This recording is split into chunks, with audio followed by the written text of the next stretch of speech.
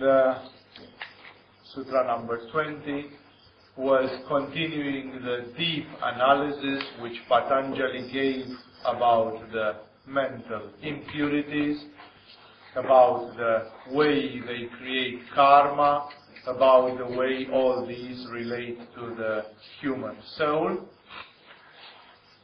And actually, before recommending practical things about the method of yoga, Patanjali is going to continue for a few more sutras with his analysis of the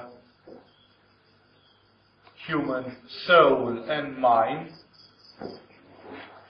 And the sutra number 21 is pretty philosophical, pretty vast, although it is a little bit partial.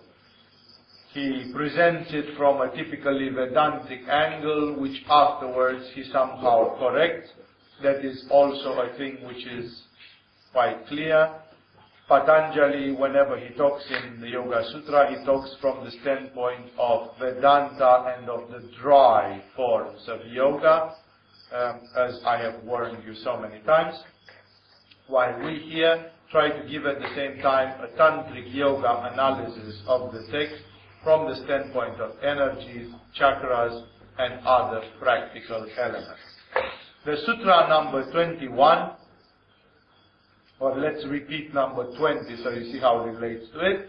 The Sutra number 20, which we analyzed last time, said the one who perceives is pure consciousness only, but in spite of his purity he perceives through the mental concepts.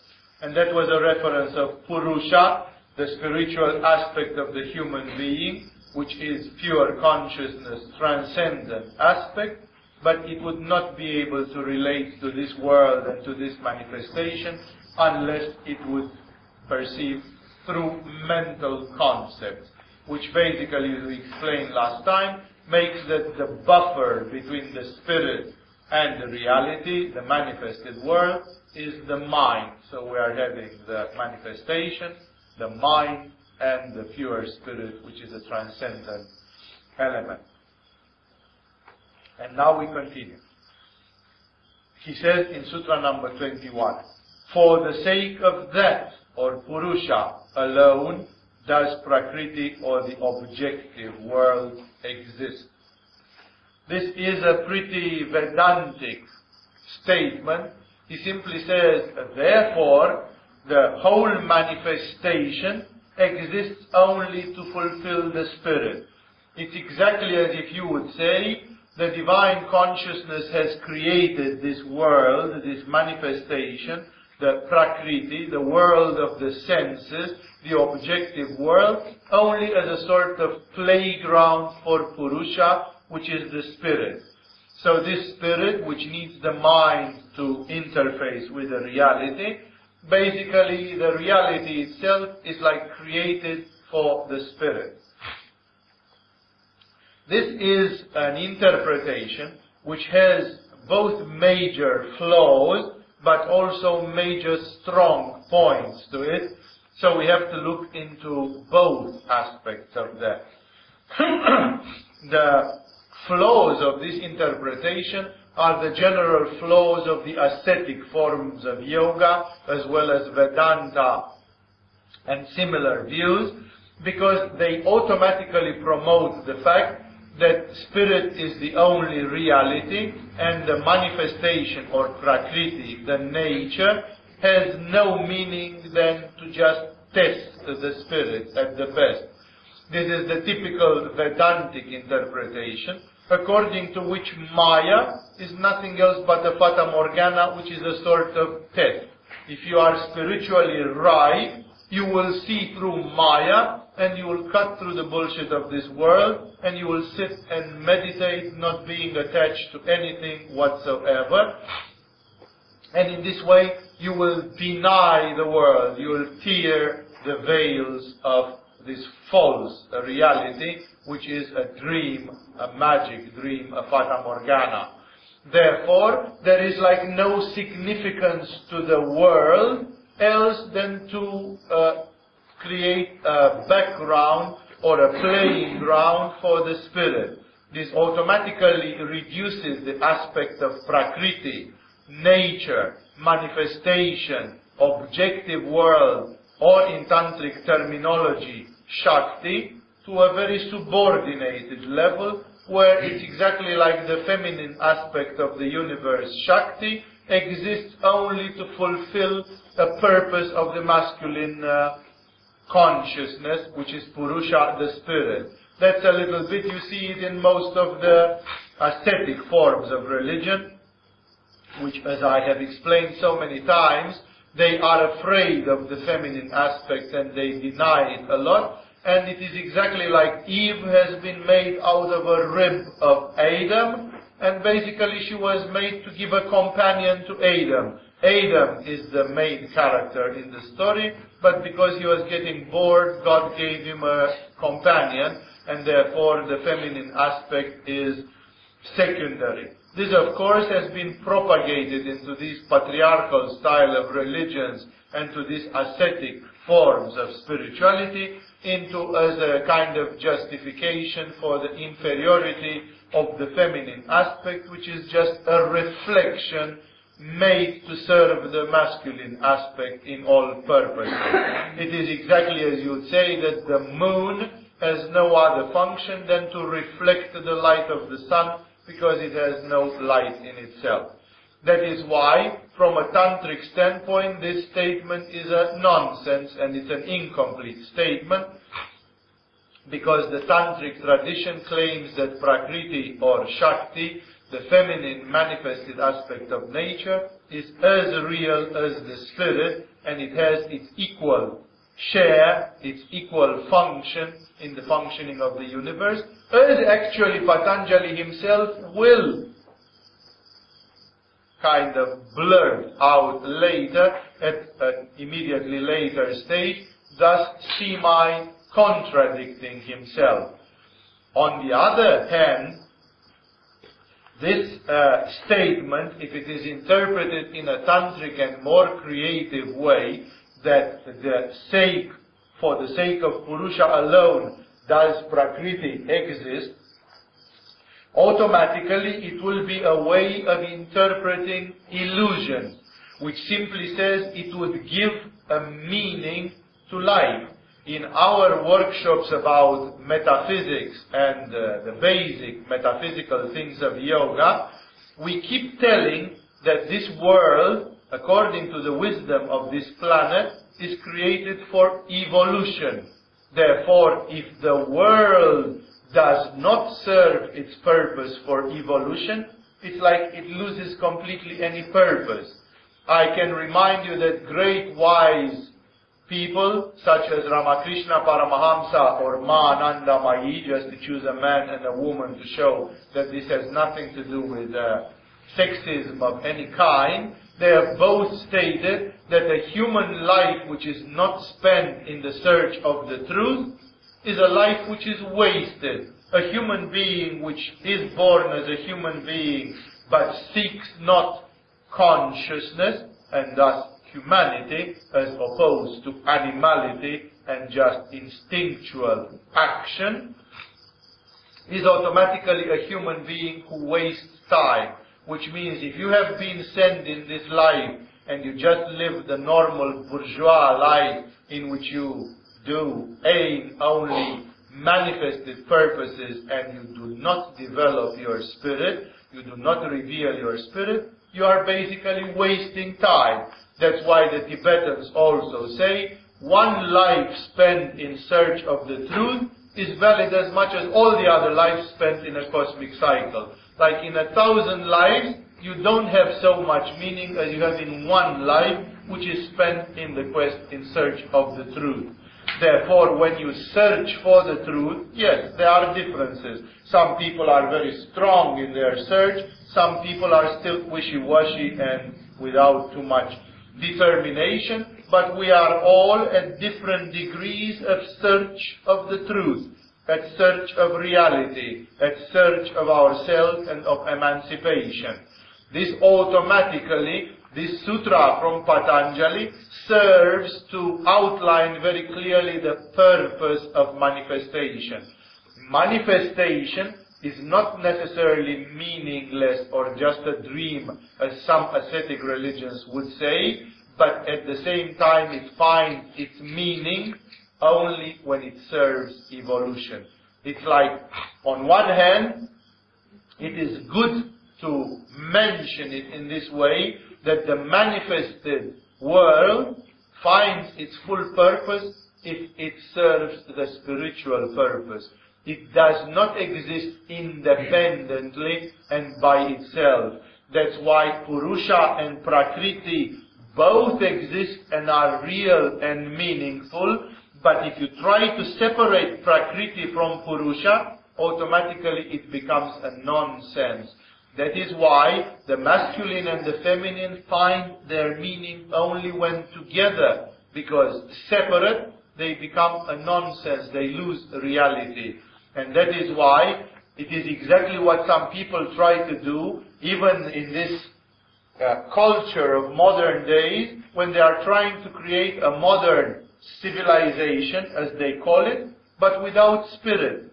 It's like we try to take a religion, God, spirit, search, mysticism, and anything which is spiritual and transcendent out of the lives of people. The life becomes a material thing in which the purpose is to eat, sleep, and procreate. Eat, drink, and be merry, or whatever this hedonistic, empty philosophy would be. And therefore Patanjali also says, here he puts things well in perspective. This is the beautiful part of this sutra, besides its Vedantic connotations, its rough connotations in denying some aspects of manifestation, that actually Patanjali is emphasizing upon the fact that the manifestation needs to be in conjunction with the spirit, else it is not at all. Else it means nothing, which means if this planet, this world, this matter, this manifestation is not for the spirit, then it becomes a blasphemy. It becomes a nothing. It loses its purpose. If this, as I told to those of you who joined in our metaphysical workshop, if this planet does not serve the purpose of evolution, and the spirits that are incarnated on this planet do not evolve, then this planet can as well be atomized. It can be nuked by the divine consciousness, because it means nothing. Everything in this universe has a sort of divine motivation, a divine justification. And the divine justification of this reality is evolution, which is in itself a perfection of spirit. It is a spiritual purpose. That is why this statement of Patanjali is pretty rough, but it is pretty brave from a spiritual standpoint, because it is not wishy-washy at all. It simply says, either this world is spiritual, or if not, it is not at all. It is a nonsense. It is a non-existence. The manifestation finds its justification precisely in the fact that it is spiritual, in the fact that it is a manifestation for the Spirit, with the Spirit. And he continues in the sutra number 22, which is a longer sutra, following this trend of thinking, his rough trend of thinking, and actually he is trying to give a solution to a long-sought philosophical problem which persisted in the Western world even after the century of Patanjali. First, the sutra. He says, to one whose purpose is fulfilled, which means to one who has reached the liberation, to the human being who has reached that spiritual realization. To one whose purpose is fulfilled, the objective world becomes non-existent, but it is not yet destroyed, like not completely destroyed, on account of being common to all the others who have not reached enlightenment yet.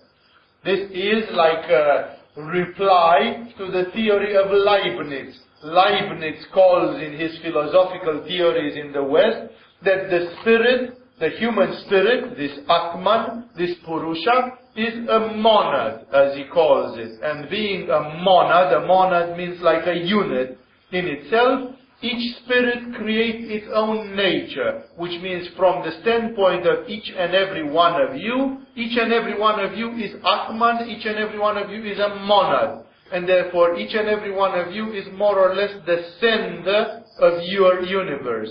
The whole universe revolves around your consciousness of I am.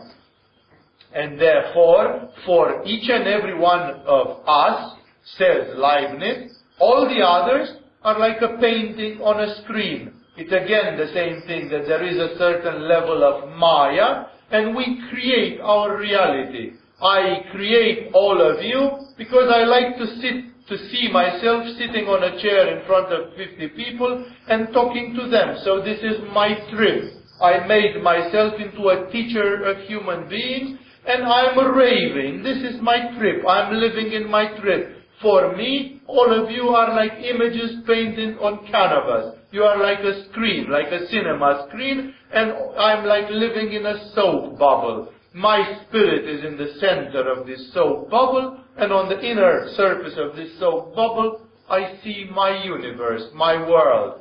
Therefore, in the moment when I'm not anymore, this soap bubble pops and all this reality disappears. Therefore, the judgment of Patanjali and of the Vedantins can sometimes seem to go into this direction. Like each spirit is the creator of its own universe. Only that this idea is very difficult to uphold, because it would require a huge effort of understanding the macrocosmic mind, for understanding how all these soap bubbles, I am a soap bubble, you are a soap bubble, each one has their own soap bubble. How comes that all these universes, my soap bubble and yours, interact? That means they synchronize. Not only that I am sitting here, but you are sitting there. And therefore, how comes that we have all fit? How comes that the cosmic consciousness, or better said, the macrocosmic mind, manages to synchronize all the soap bubbles of everyone, that although they are illusory and a movie, nevertheless they fit. So it's that, because else it wouldn't fit at all. My soap bubble would be a trip raving in this direction, and your soap bubble would be a trip raving in that direction. And our universes would not meet or fit at all. And then simply my soap bubble would be a complete unreality, in which nothing of what happens fits with your reality or the others. Or we know from empirical experience that it is not so, that the actions of a human being reflect on another human being, that we have karma, we have action and reaction, we have synchronicity, we have a lot of phenomena which show that there is an interaction. And that is why the theory of Leibniz in Western philosophy is considered to be some pure idealism, but it is a form of utopian idealism, because Leibniz cannot explain how do all these individual soap bubbles exist coherently together in a same kind of reality. Not to reach there, Patanjali is trying to find a kind of semi-solution. He is trying to make peace, and he says, Prakriti, this soap bubble, which is actually the manifestation, the universe, is not a soap bubble. Prakriti exists only for the sake of the spirit. And then he says, to one whose purpose is fulfilled, that means who reached liberation, then there is no more need for Prakriti, because this one has become free and has become pure spirit. There is a catch to this, but I'm coming back to it later. And then the objective world becomes non-existent. It's like the world switches off. That's exactly what the way in which Buddha has also seen it. So actually here Patanjali copies or borrows ideas from the spirituality of his time, not excluding at all Buddha, because actually later he makes a very clear allusion to this Buddhist angle of the things. So he says, Buddha said, in the moment when I have reached nirvana, the whole samsara blew off. It extinguished. It simply turned off. It's like this is a dream, and as long as you are in Maya, you see it. And in the moment when you reach Samadhi, poof, the universe will disappear because it was a Fata Morgana to start with. But again, that would mean that the universe is sustained by each and every one of these soap bubbles, and that's why Patanjali is trying to find a bridge.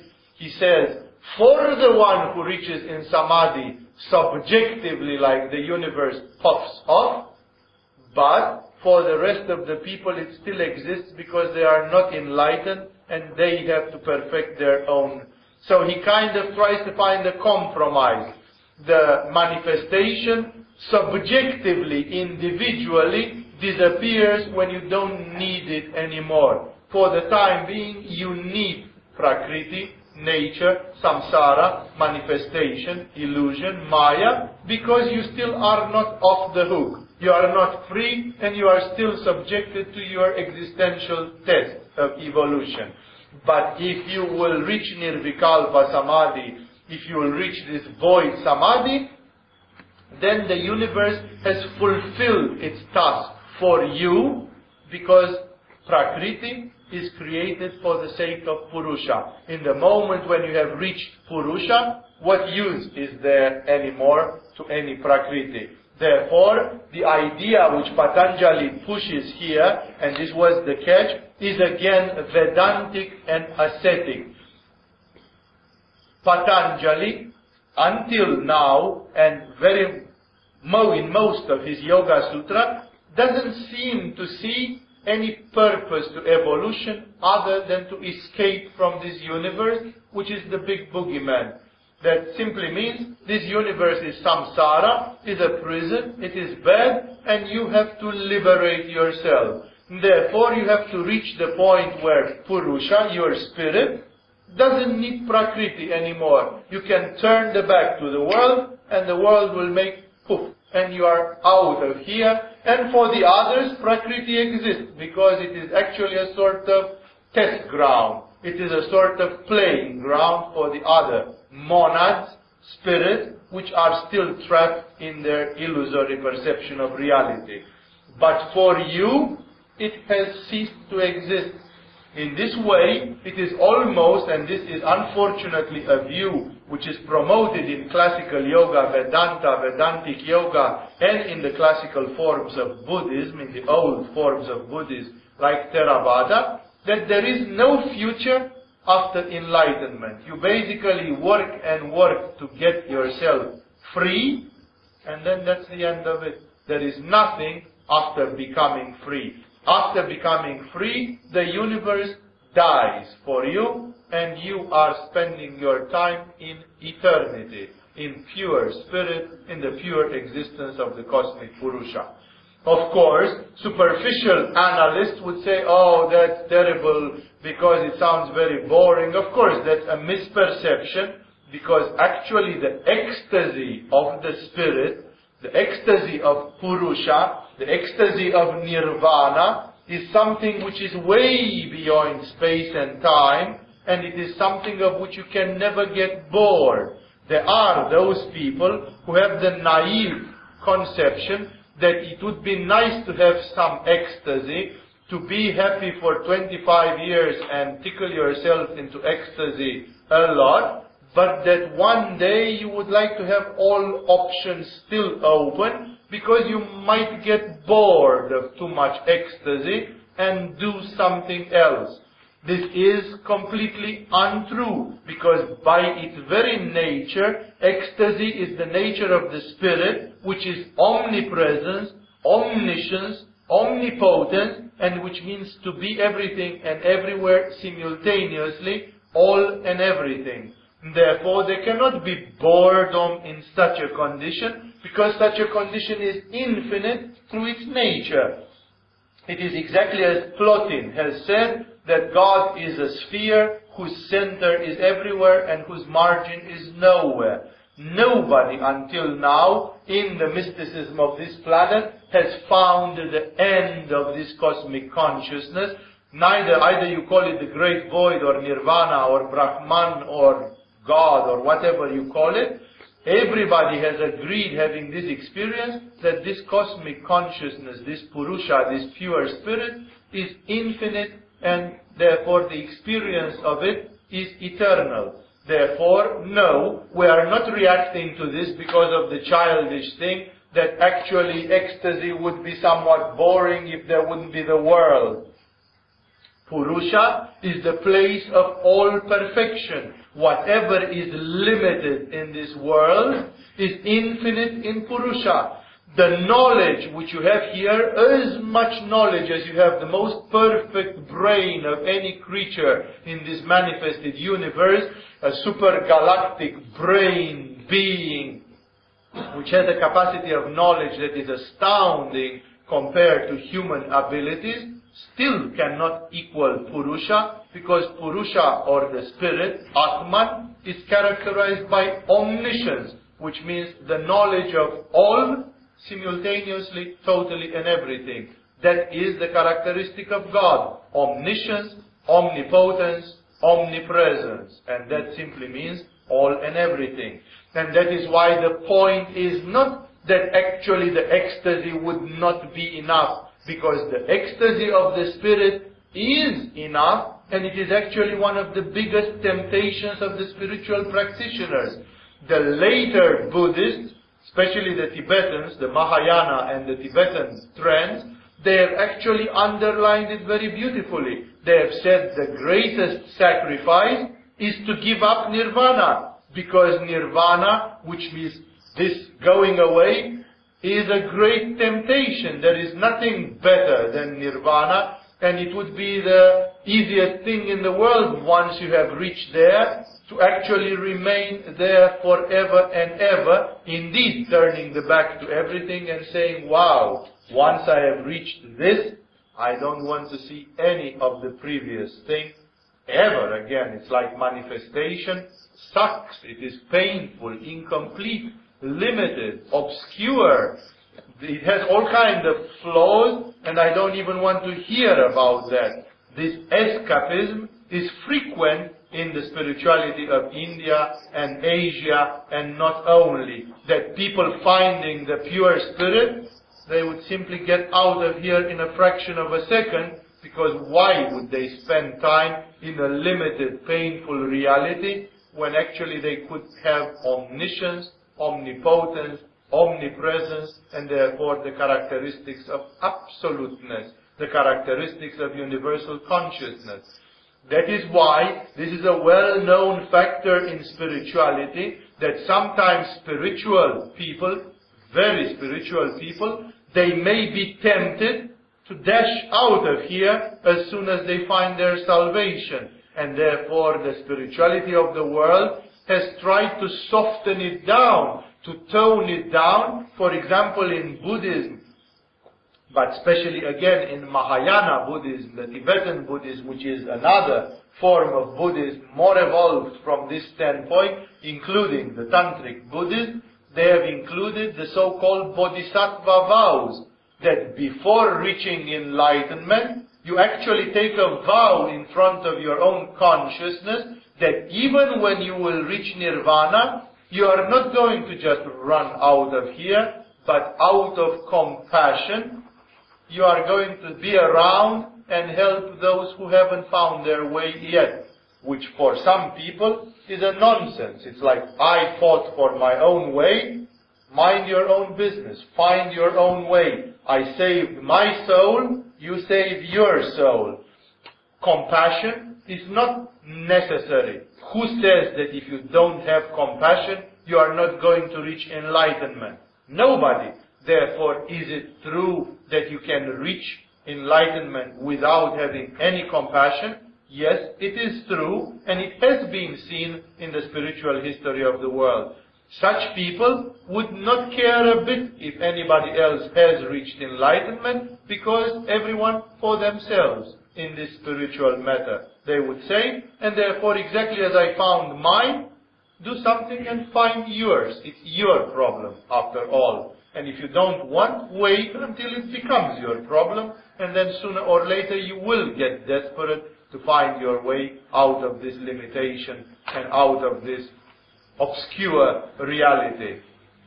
And therefore, remember that the problem for which we want the toning down of this is actually not because there is something wrong with ecstasy or with nirvana. The perfection of Brahman or of the Absolute, of Purusha, of Atman is established, and therefore you could easily dive head forward into it and not look back for a second and be out of here and the hell with the rest of the world. They should do what you did. It's their problem, ultimately. But, again, from a tantric standpoint, this is not true. And that is why Patanjali, realizing that this angle is bringing to a kind of extreme, absurd conclusion, Patanjali is actually toning down this, and he says, well, for you, when you will reach Nirvikalpa Samadhi, the universe will puff off, it will simply disappear, and you will be in pure spirit, what he calls Kaivalya, isolation. You will be cut off from this manifestation with its transient, illusory aspect. But, unfortunately, or fortunately, whatever, the manifestation will still continue existing because it is a classroom for the other spirits from this planet who are not as evolved as you, and therefore the reality is semi-real. It's not completely unreal as for Leibniz and his monads, that the reality is strictly around you like a bubble, because at the same time a part of it, we have to admit, even when Buddha got enlightened, the universe continued to exist for the rest of us, because we need this universe for something, while Buddha could say, well, I don't need it anymore, I'm out of here. Therefore, in this way, actually Patanjali is caught in this logical dilemma of the ascetic forms of yoga and Vedanta, by which they cannot really mention if this world, the reality in which we live, is actually totally real or not, and that's why they use some sort of half tone. The reality is real and unreal, and we can't really say if it's real or unreal, so stop asking this question and get to meditation, because it's kind of impossible to explain.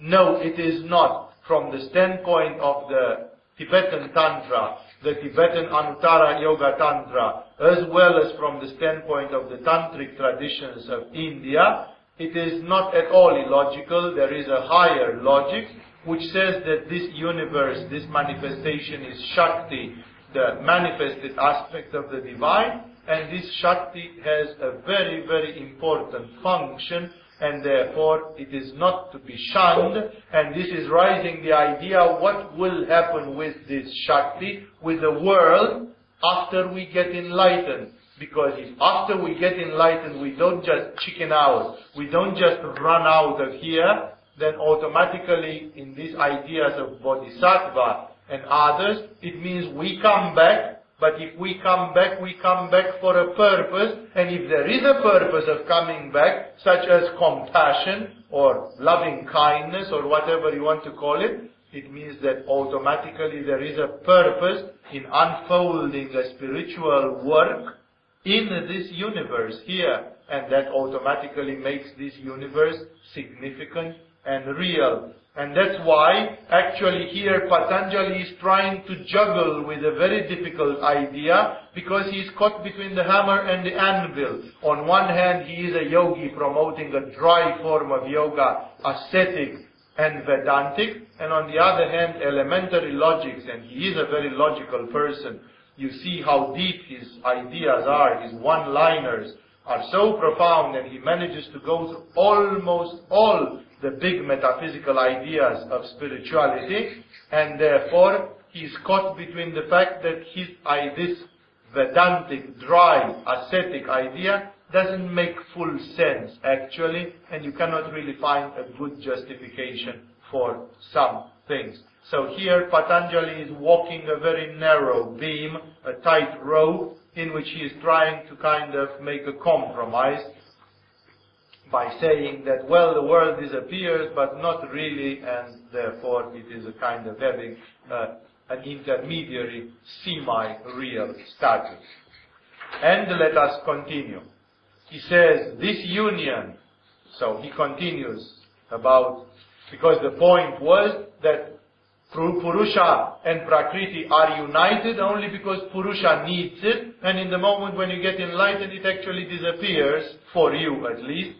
And then he says, this union of Purusha and Prakriti, of spirit and nature, is the cause of the realization or understanding of the essential nature of Purusha and Prakriti. This is another philosophical sutra, that's why I will not insist very much on it.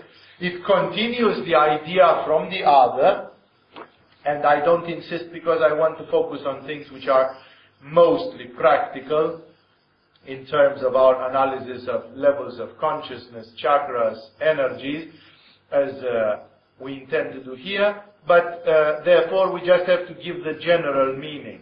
Here, Patanjali continues with his compromise. This sutra is a sutra which is almost tantric, in a text which is non-tantric.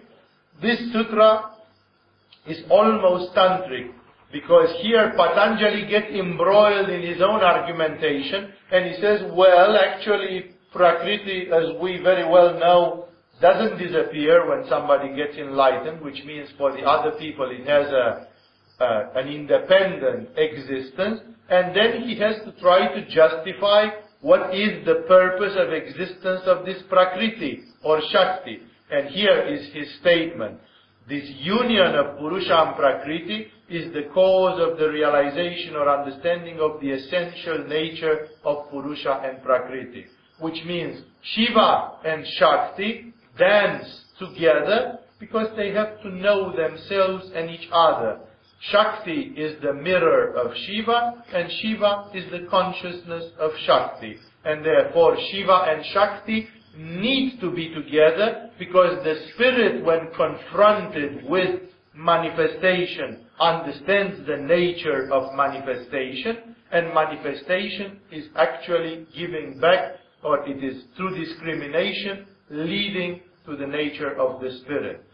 Here, the commentators of Yoga Sutra have actually explored very briefly and partly this statement, because it is incomfortable for them being a tantric type of statement, and that is why the interpretation of some of them of this sutra was like, the Purusha and Prakriti, spirit and nature. I hope you get familiar with these words, those of you who are for the first time here.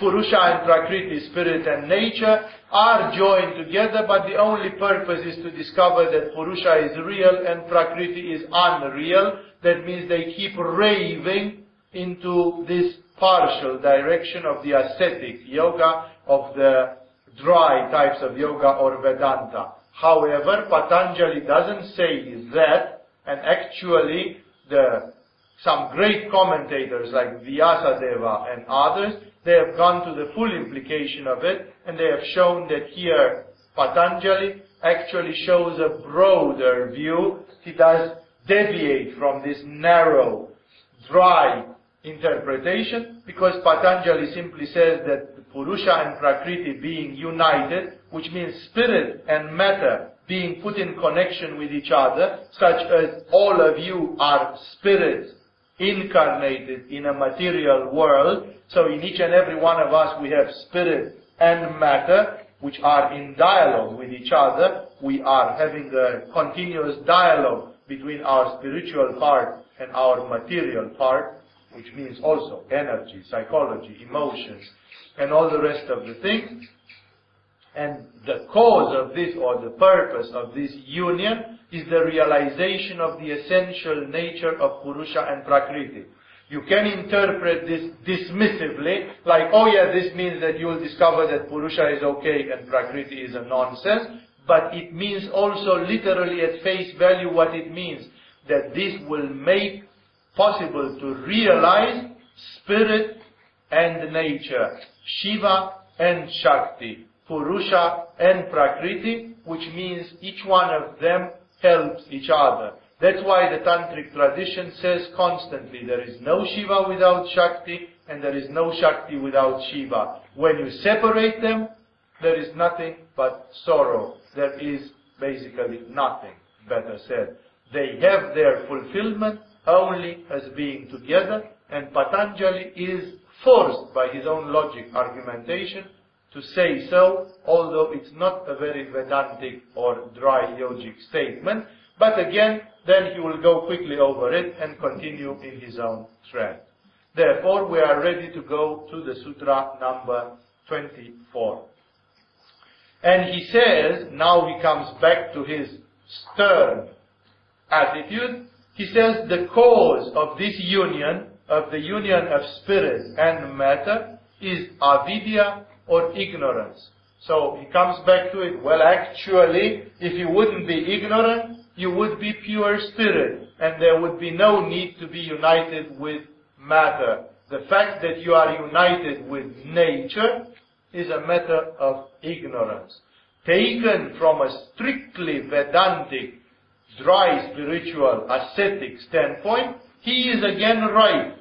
You are a prisoner in samsara, maya, and you better escape from here, going into the spiritual reality, and therefore the only reality is nirvana or the pure spirit. From the other standpoint, his statement again can and should be toned, which means the cause of this union is ignorance, but it is also that this union is unconscious, not deliberate, and that is why it is a union which is ignorant, which means my spirit is engrossed in matter, but this is not a deliberate action, because I am not at the level of Shiva to dance voluntarily the dance of the universe. I am at the level of an imprisoned spirit, which is forced, like you are in a deep sleep, and things happen to you without you being able to decide. You are just pushed into life and into the things which happen. Therefore, he says, out of ignorance, your spirit is entrapped in matter, and this is the fun of it. This is the whole trouble of it.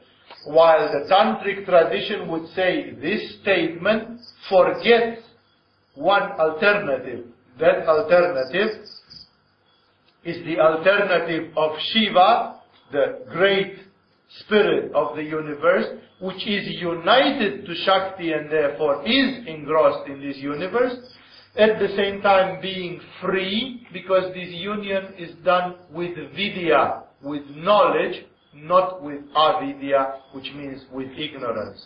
And therefore, this statement has its limit, because it actually forgets and doesn't mention clearly another thing. It is possible for the spirit to be associated with the universe for another reason, exactly as a reincarnated Buddha is back not because of ignorance or slavery or any automatic factor, but on the contrary because of a spiritual light which manifests as compassion, loving kindness, and a sincere wish to help the evolution of the universe, the evolution of spirit in this universe. And that is why this statement is coming back into the tracks of Vedanta and ascetic yoga. He is blunt. You are here, the union between spirit and nature, and you are not enlightened because of avidya or ignorance.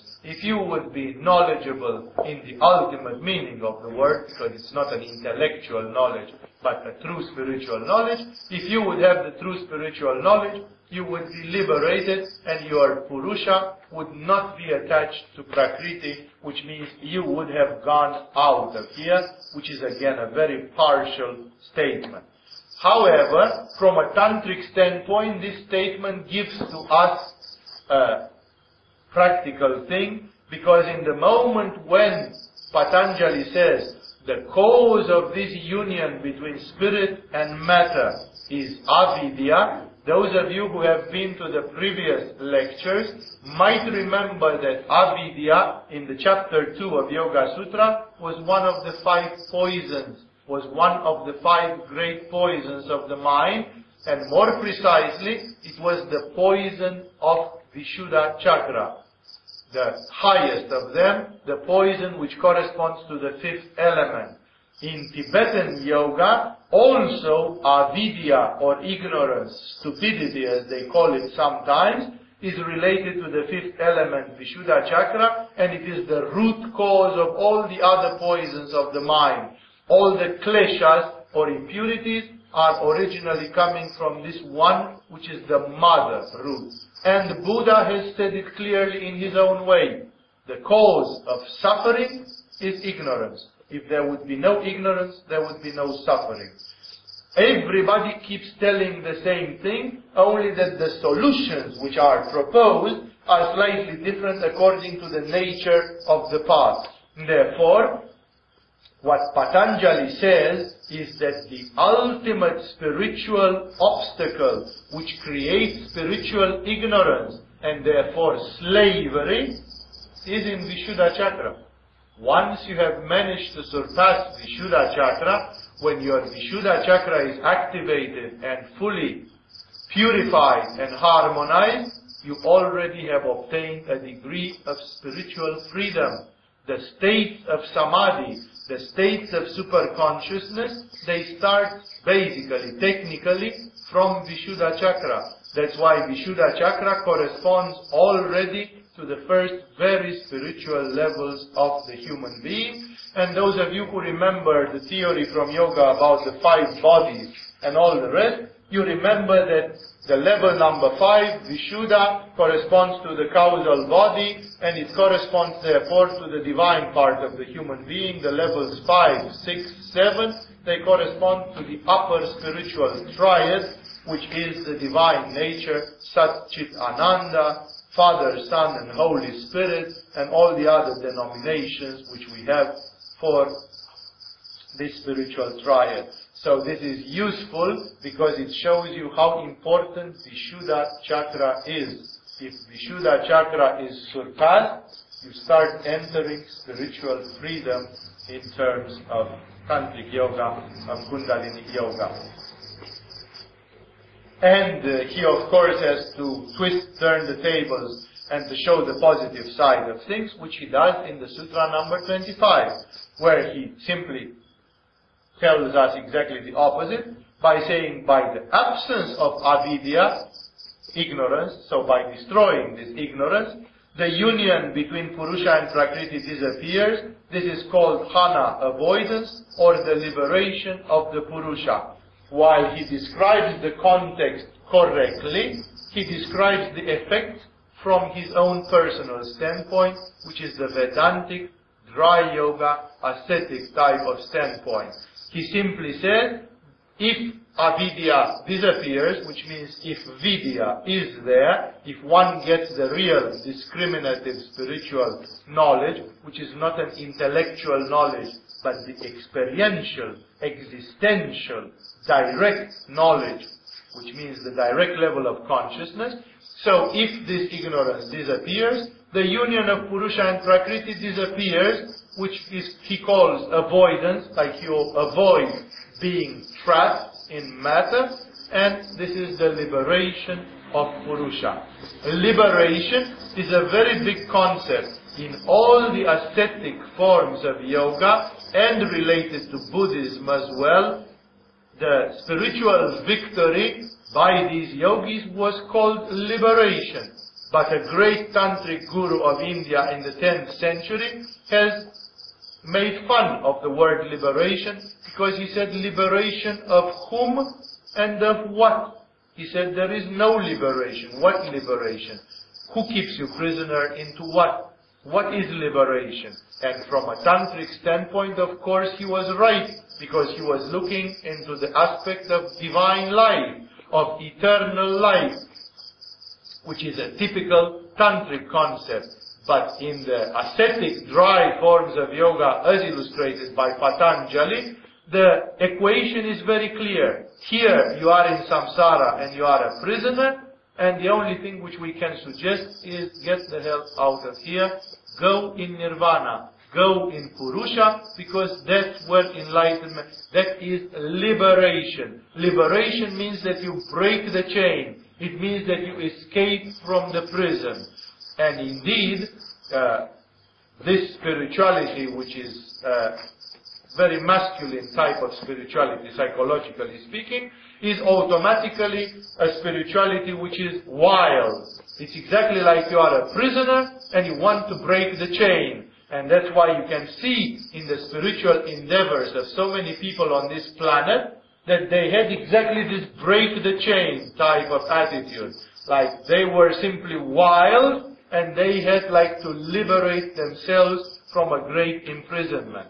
There is a power in this. That's why many people in the beginning, they like this because it gives them power, while the other attitudes can sound to them flabby. And while logically it's not perfect and it doesn't answer to many questions, nevertheless this is one of the spiritual trends on this planet. And therefore, Patanjali says by avoiding ignorance, which means by acquiring knowledge, the union of Purusha and Prakriti disappears, which means you are going to reach nirvana, the world will disappear for you, and you will become disinterested in this universe, because it will pop like a soap bubble, and it will cease existing for you. You will obviously be able to see that everybody else is still under the sway of samsara, but ultimately that's their problem. If you have a level of compassion, then you may decide to play some sort of in-between between your freedom, your isolated freedom, kaivalya, and coming back to this completely illusory level of reality for you. Again, this creates a sort of logical dilemma. That's the main logical dilemma of all these ascetic forms of yoga. But as you can see, they describe the goal as liberation and breaking the connection between Purusha and Prakriti. Separate. The spirit is like a butterfly and the matter is like a cocoon. And exactly as a silkworm turns in the butterfly and has to break the cocoon and set free. When you are free, the cocoon is not there anymore. The cocoon is the world, and the world for them is just a pain in the neck, is an obstacle which keeps you a prisoner, and you simply want to get out of it without any concern for it. Now, some people, again, and this is a trend, especially in modern spirituality, people are hardly having this wild feeling for freedom, which is common both to men and women. Remember, there have been great, great women in Indian and Buddhist spirituality who had exactly this kind of urge. They were completely untamed, completely wild. So it's not just a men's thing, because women sometimes develop the same super heroic, radical type of attitude that I want out of here, I want to reach my nirvana, and I don't stand samsara for a second anymore. Therefore, the problem is, again, that this mentality has served some people.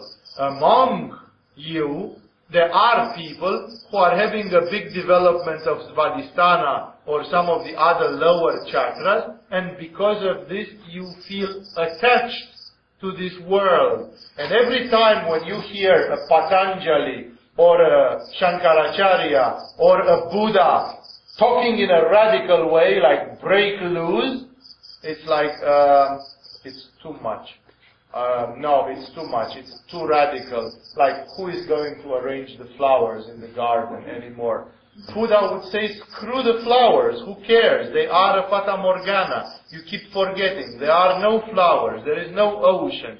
There is no Eiffel Tower. There is no society. There is no humanity. It's all a dream. The fact that you care about them shows that you are still hypnotized, and because of this you say, yeah, but if we all do yoga, who will make children, who will go in the mines and crop coal, or who cares? From the standpoint of Buddha, nobody cares who will do industry or mining or children or this, because one like Buddha would say, wow, that would be a miracle to see that everybody on this planet suddenly becomes ultra-spiritual and they all get enlightened in a generation time, and then this planet is empty. Everybody has saved themselves.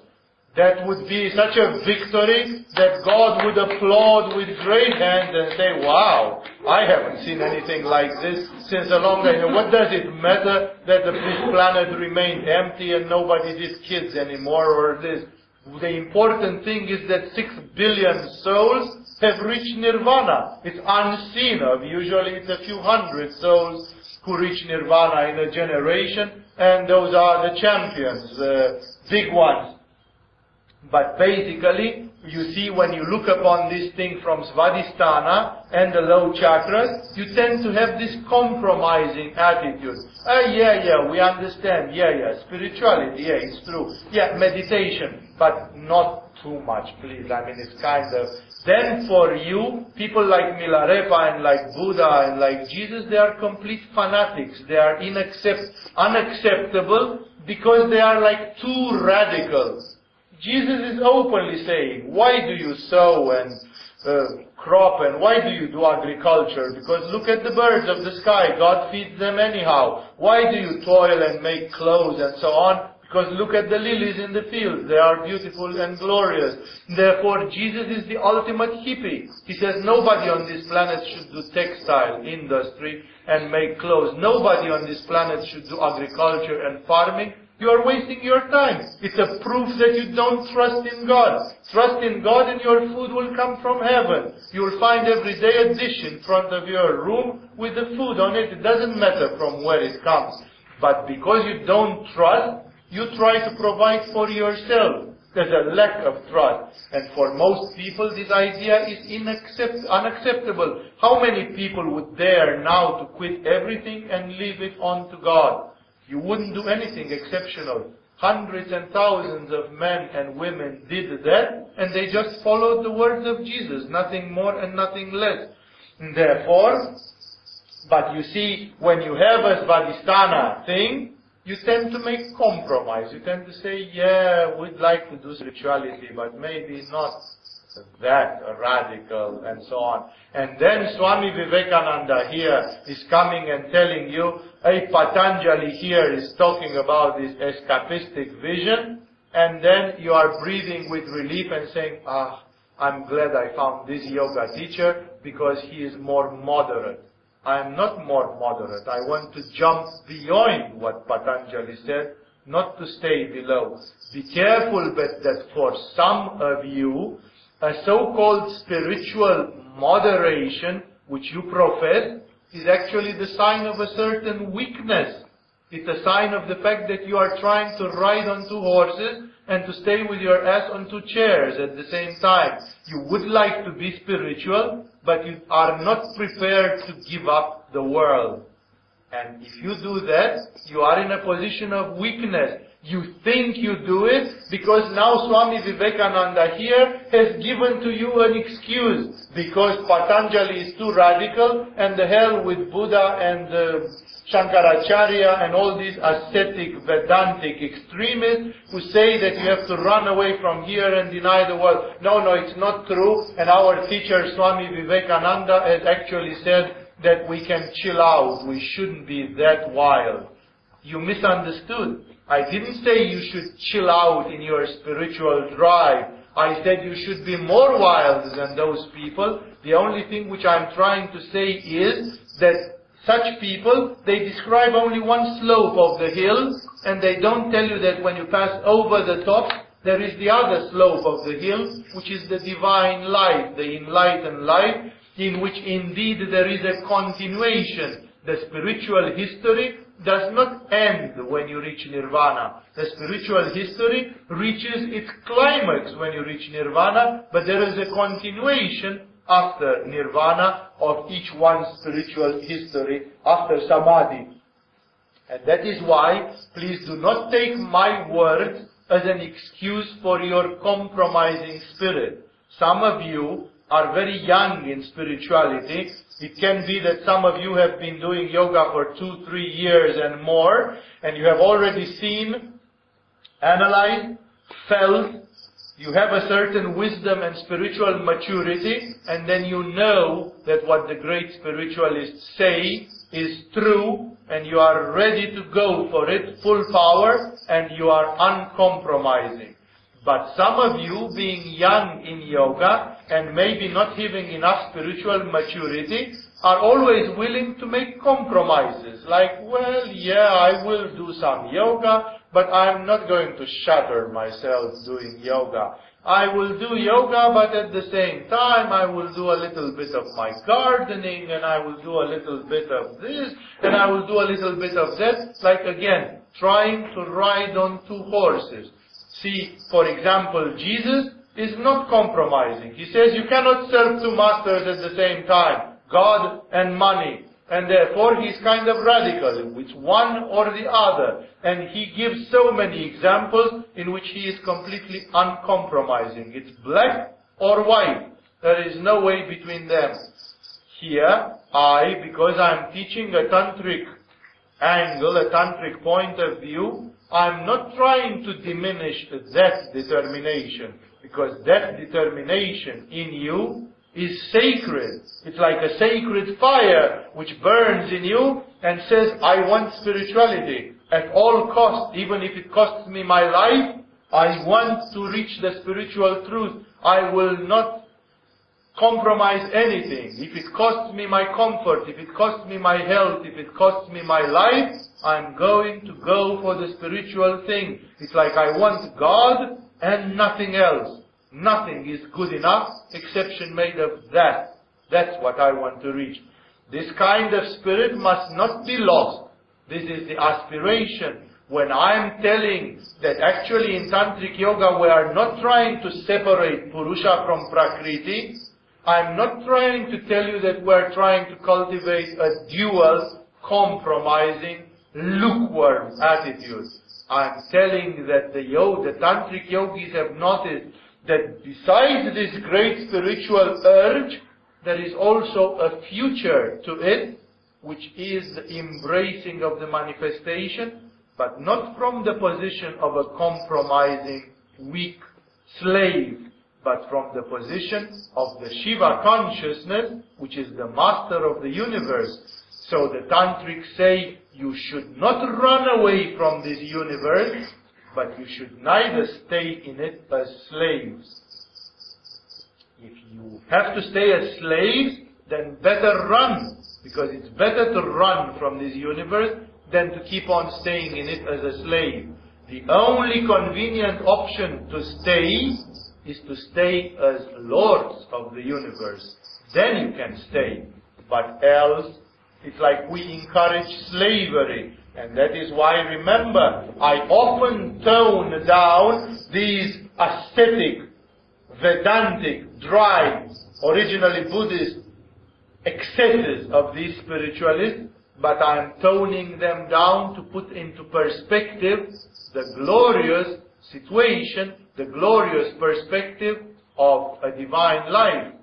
Else, if I would do it just to diminish your ardor and to say, oh yeah, chill out, be a little bit more compromising about these things, I wouldn't do my duty as a spiritual teacher. And that's why I had to say, yes, I often criticize this, but those of you who are compromising people on Svadhisthana and other chakras, they surely misunderstand me, because they think that I'm coming to kind of sweeten it down, to water it down. I'm not trying to water it down. I'm trying to further enlighten this position by showing the full angle, the full perspective of these things.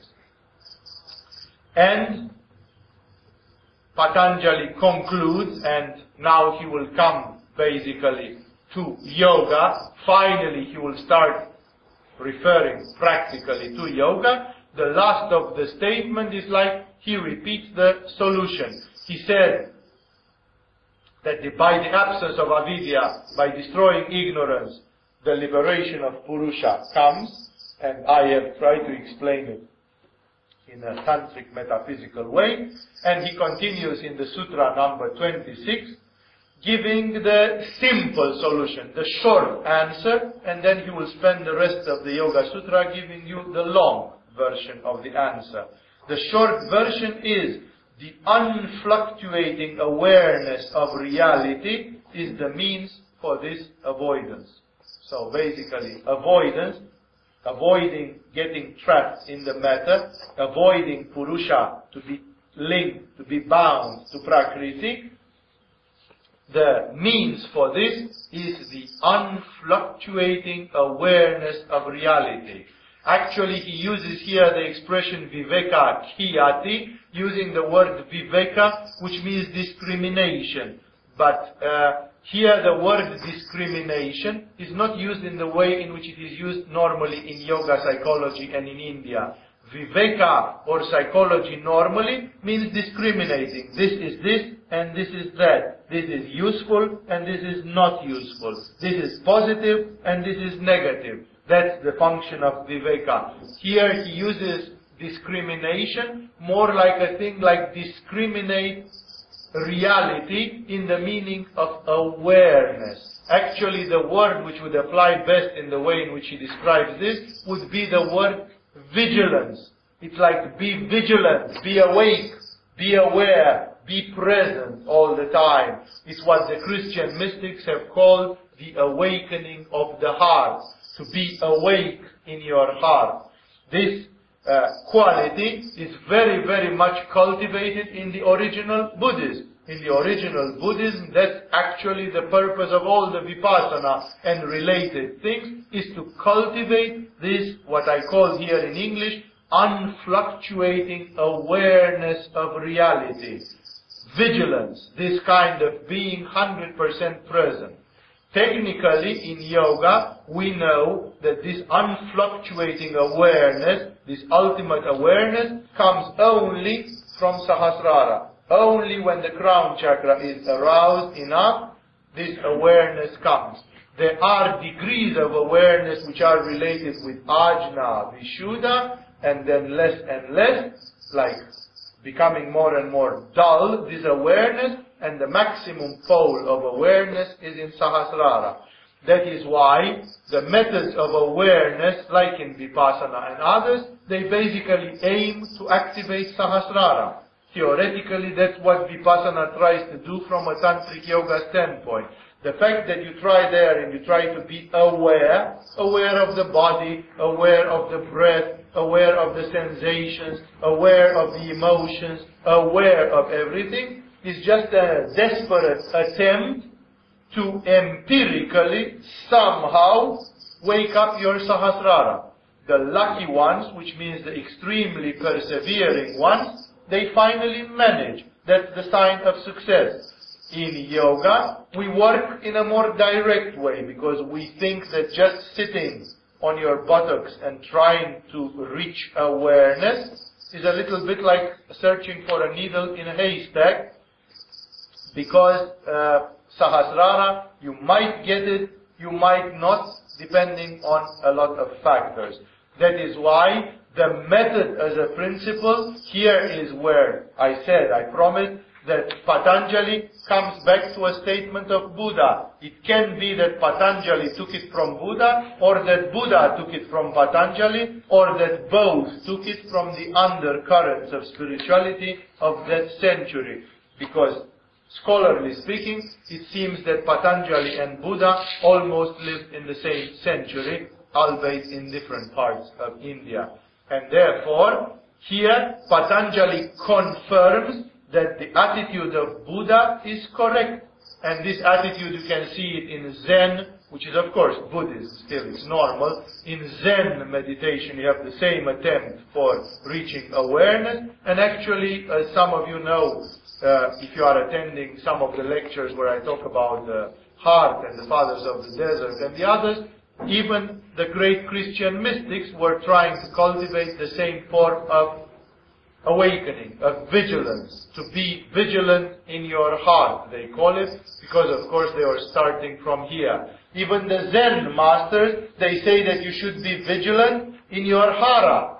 But actually that's not about Manipura. The Christian mystics say you should be vigilant in the heart. It's not that you stay in Manipura or that you stay in Anahata. It's that you go deep, deep, deep in either of those chakras, and from there something moves to Sahasrara. The vigilance, this awakening or awareness, is always in Sahasrara. So that means that the Zen practitioners, they obtain an arousing of Manipura with Sahasrara. In the end, a successful Zen teacher is not only on Manipura, is on Manipura, Ajna, because they have a lot of practice on Ajna, and success, enlightenment in Zen, it still means Sahasrara. It's impossible to get over this one technically. Enlightenment comes from Sahasrara, period. And if those who practice the awakening or the vigilance of the heart, the wakefulness of the heart, it's not that they stay in Anahata. It's that at some point they go so deep that something moves to Sahasrara, and they still reach Sahasrara. So for the Christian mystics who have reached this, it is Anahata and Sahasrara. Sahasrara is inevitable when you are trying to get this.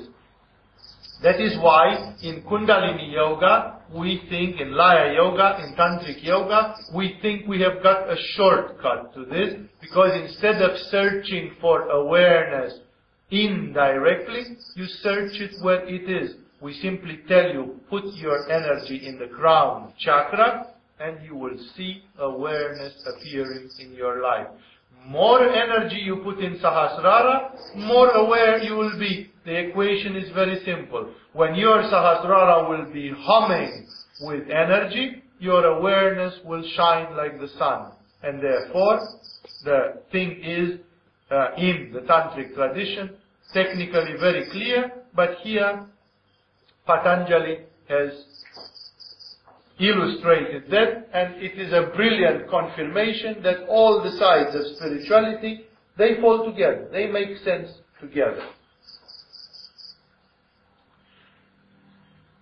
The last sutra which I want to comment for tonight is a sutra in which Patanjali starts preparing the practical background for what he says. He simply says, in 26 he said, the unfluctuating awareness of reality is the means avoidance. Clear. He preaches the method of awareness. And in 27, he says there are 7 stages of enlightenment of that Purusha. So this spirit, to reach to its full liberation or enlightenment, goes through 7 stages. Here, this sutra is interpreted in 2 major ways by different groups of interpreters. Some people, like even Vyasa, one of the very solid commentators from centuries ago, they have interpreted that somehow they have to dig throughout the yoga tradition and to find out some sort of 7 stages. Because Patanjali says, and wherever he took it from, that there are 7 stages.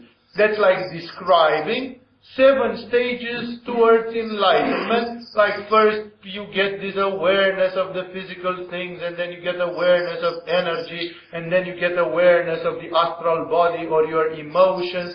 And it seems to be a process which like goes along to the bodies or with the chakras technically.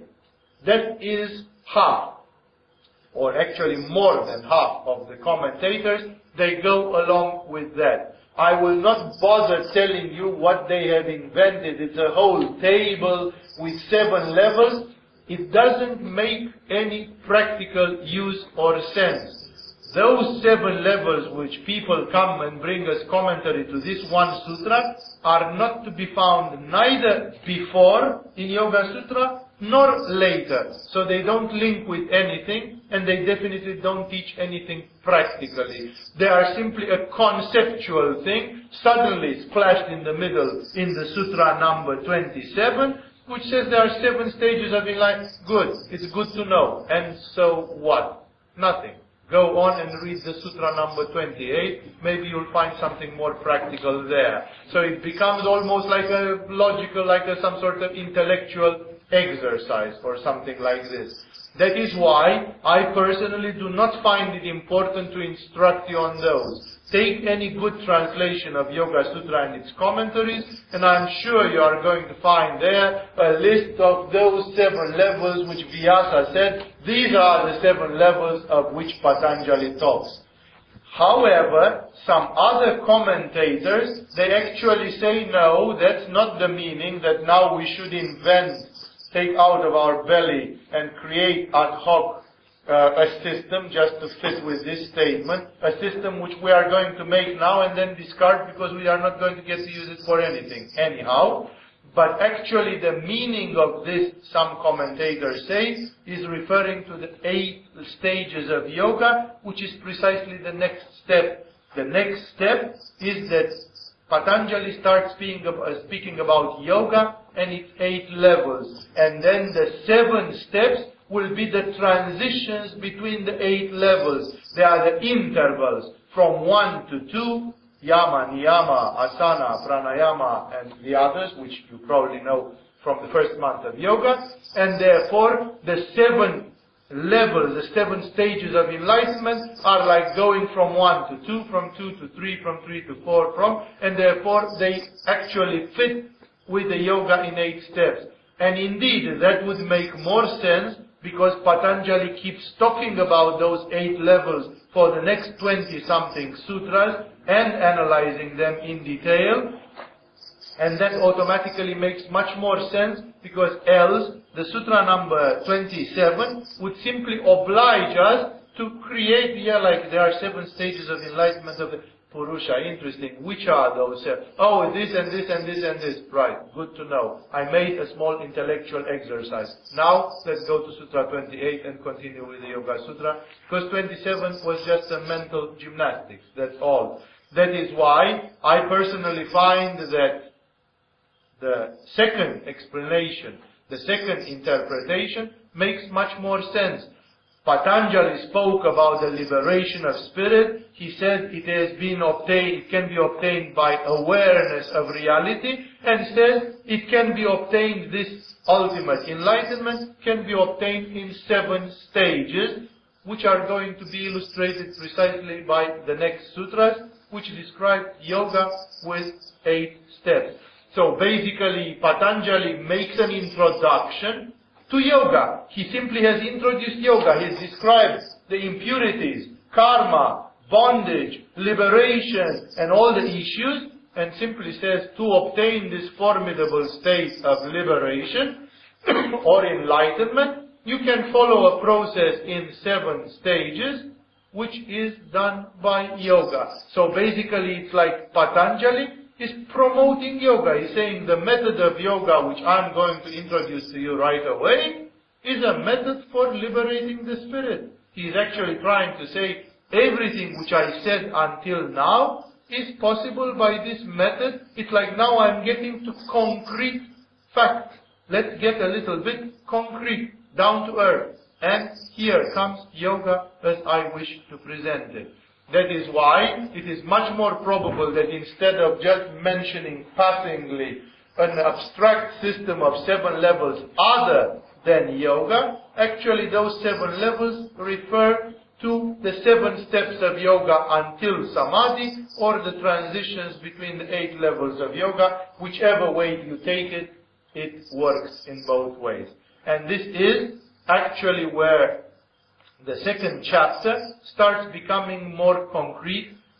Patanjali will have some very important things to teach about yoga, and of course you will discover that many of the things which we teach casually in the yoga courses about yama and niyama and other things have their origin ultimately here. It is Patanjali who spoke first about them in history, and then they became common yogic lore. So there will be some information in our next meeting next week, over which we are going to go very lightly, because those things have been commented extensively. There is a sutra in which Patanjali introduces ahimsa, or non-violence.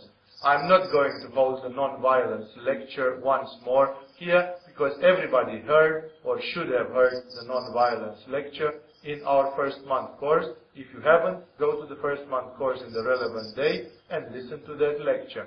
So therefore, here I'm not going to insist on things which are very well known and clear in our yoga courses, but I am presenting the rest of the Yoga Sutra, which has to bring so many deep views upon reality.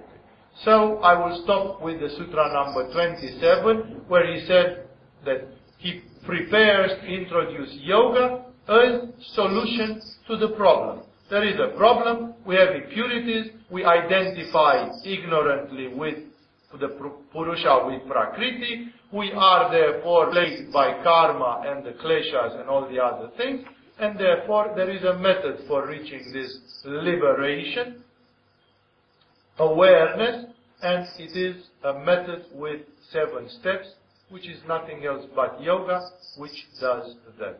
How and why we are going to see in the next meeting when we continue.